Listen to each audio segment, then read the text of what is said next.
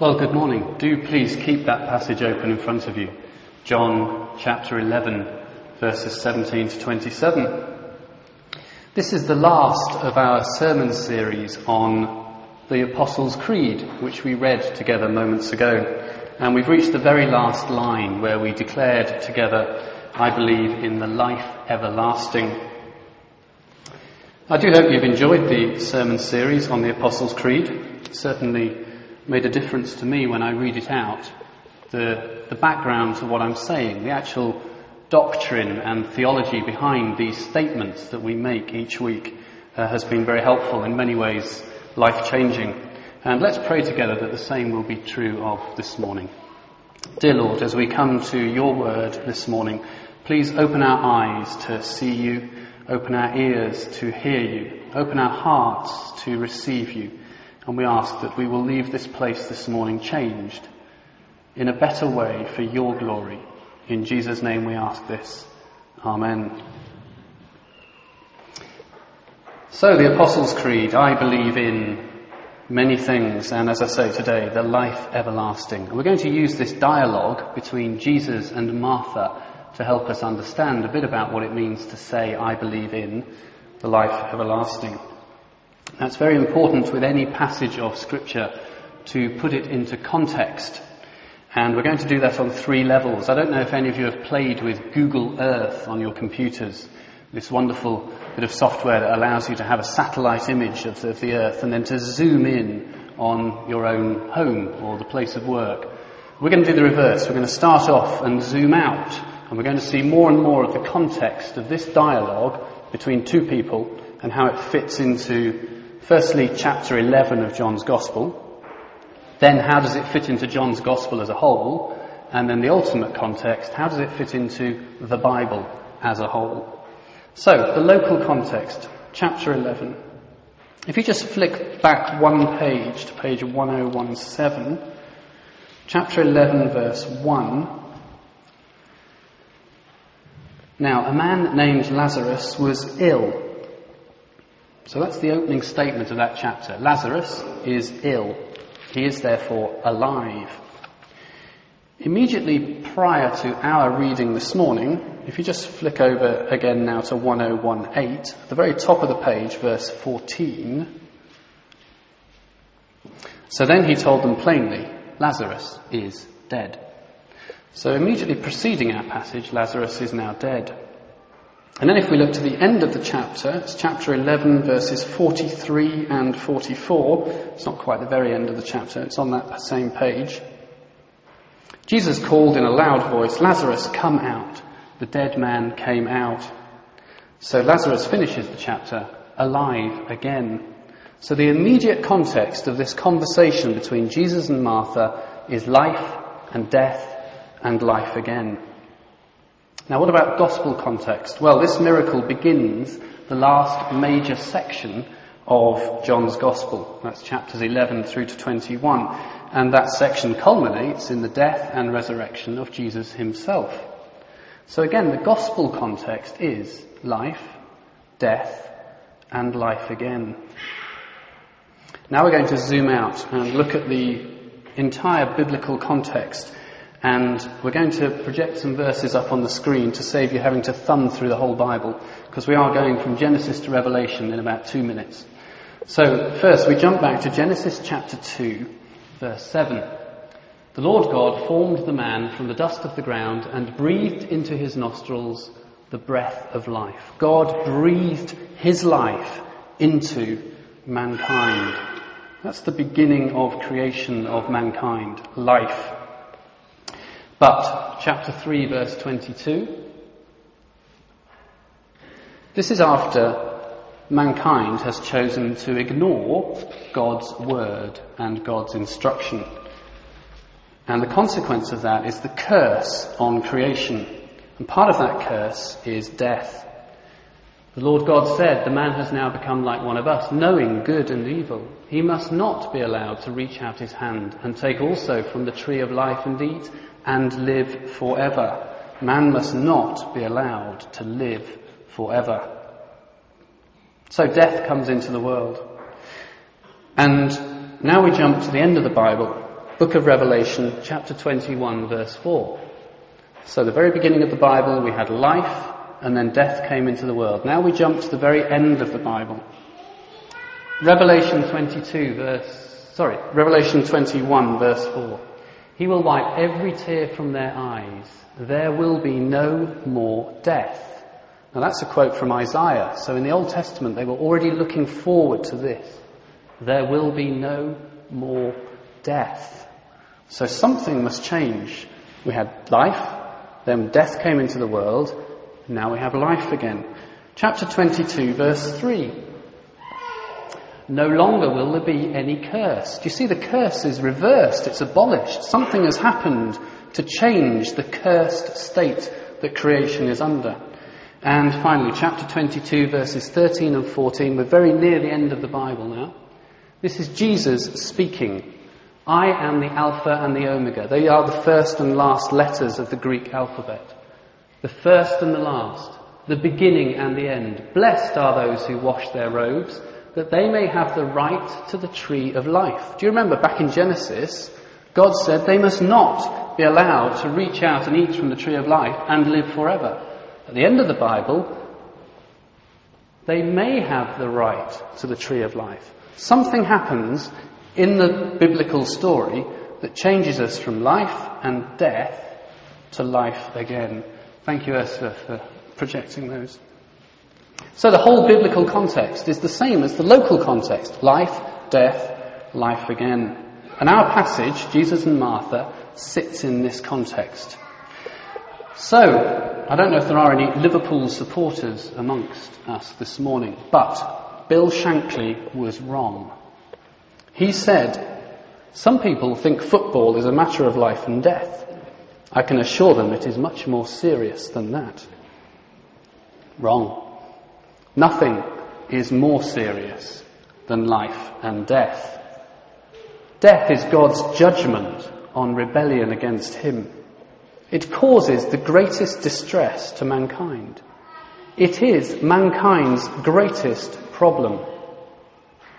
And it is the great sweeping theme of Scripture and of human history from the beginning to the end. So with that great context, let's now look at this dialogue on page 1018 between Jesus and Martha. Hugh read for us from verses 17 to 27. So Jesus arrives in Bethany, and Lazarus has been dead for 4 days. Martha, we're told, goes out to meet Jesus. And the opening of the dialogue is verse 21. Lord, Martha said to Jesus, if you had been here, my brother would not have died. Do you see how Martha recognizes the power that Jesus has to preserve life? But this limits Jesus. He didn't need to be there. John chapter 4, we've already met the official's son, whom Jesus heals, without actually travelling to be with the person who is ill. So it's recognising Jesus' power to preserve life, but it's limiting that power. Verse 22, but I know that even now God will give you whatever you ask. So again, Martha's great statement of faith. She recognises Jesus' special relationship with his Father. Jesus speaks first in verse 23. Your brother will rise again. And Martha replies again, a statement of faith. I know he will rise again in the resurrection at the last day. A true statement of belief. It's actually, it's interesting, the Jewish belief about resurrection is split into two factions. It's a group called the Sadducees, who did not believe in bodily resurrection. And there's a children's song I used to sing at Greenbelt that says, that's why they are sad, you see. There we go. Now we're grown up, we don't need to make such jokes. But the Pharisees, the Pharisaical position was that there will be a general resurrection on the last day, in the future, on the day of judgment. And that's where Martha is positioning herself with that statement of belief. He will rise again in the resurrection at the last day. And we too, Christians, we also look forward to that day. We look forward to it now with certainty, bodily resurrection, because of Easter and Jesus himself rising again. Everything Martha has said is true. but there is more for her to grasp, and therefore more for us to grasp. Verse 25, Jesus said to her, I am the resurrection and the life. Martha is looking forward to a future hope. Jesus pulls her right back into the present, the here and now. There's no need to wait. It doesn't need to be a future hope. It's here. It's now. It's me. Jesus identifying himself uniquely with resurrection and life. Resurrection life. The indestructible life of the deathless God himself. You can have it now, Jesus is saying. We can imagine Martha wondering, how? How can I have this resurrection life now?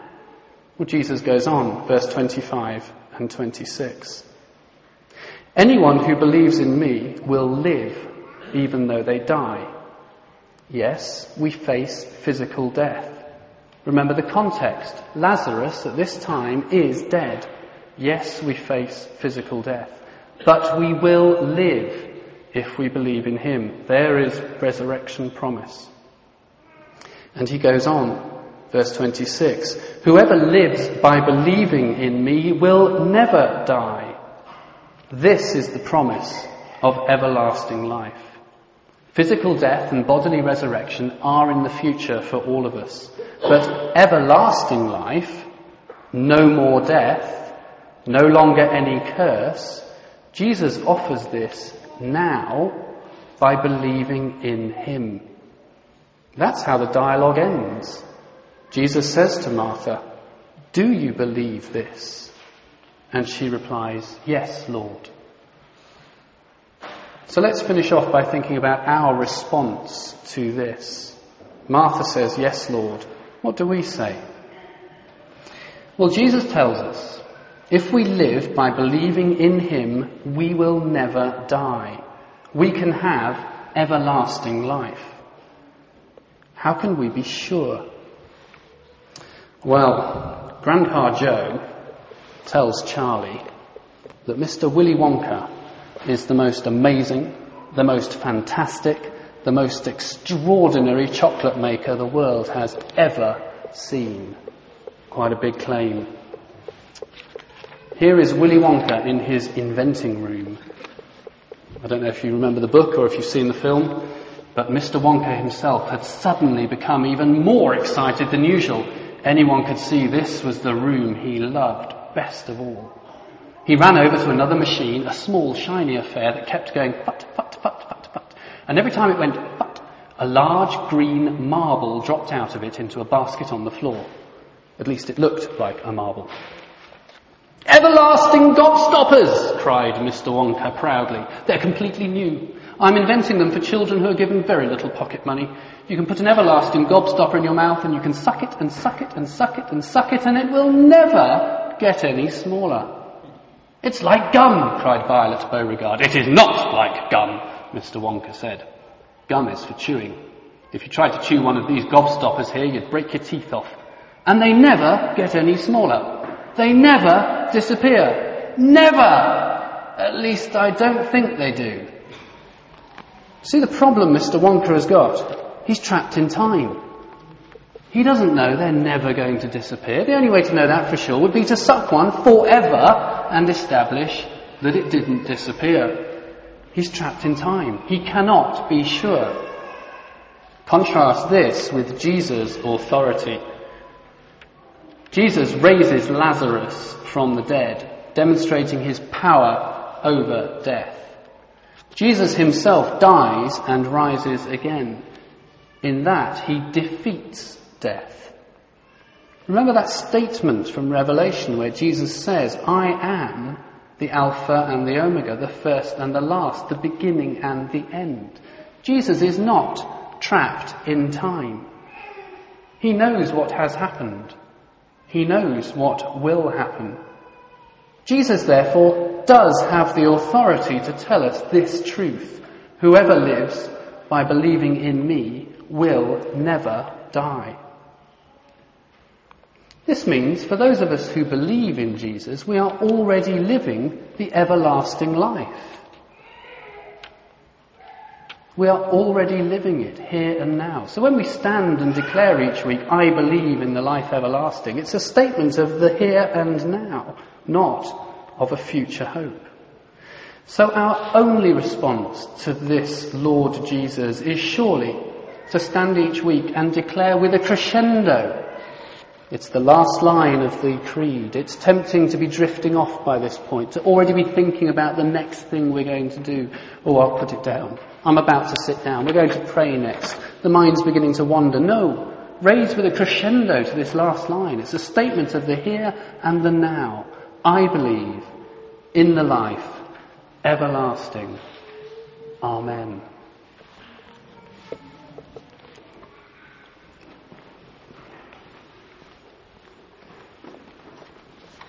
We should take a moment to pray.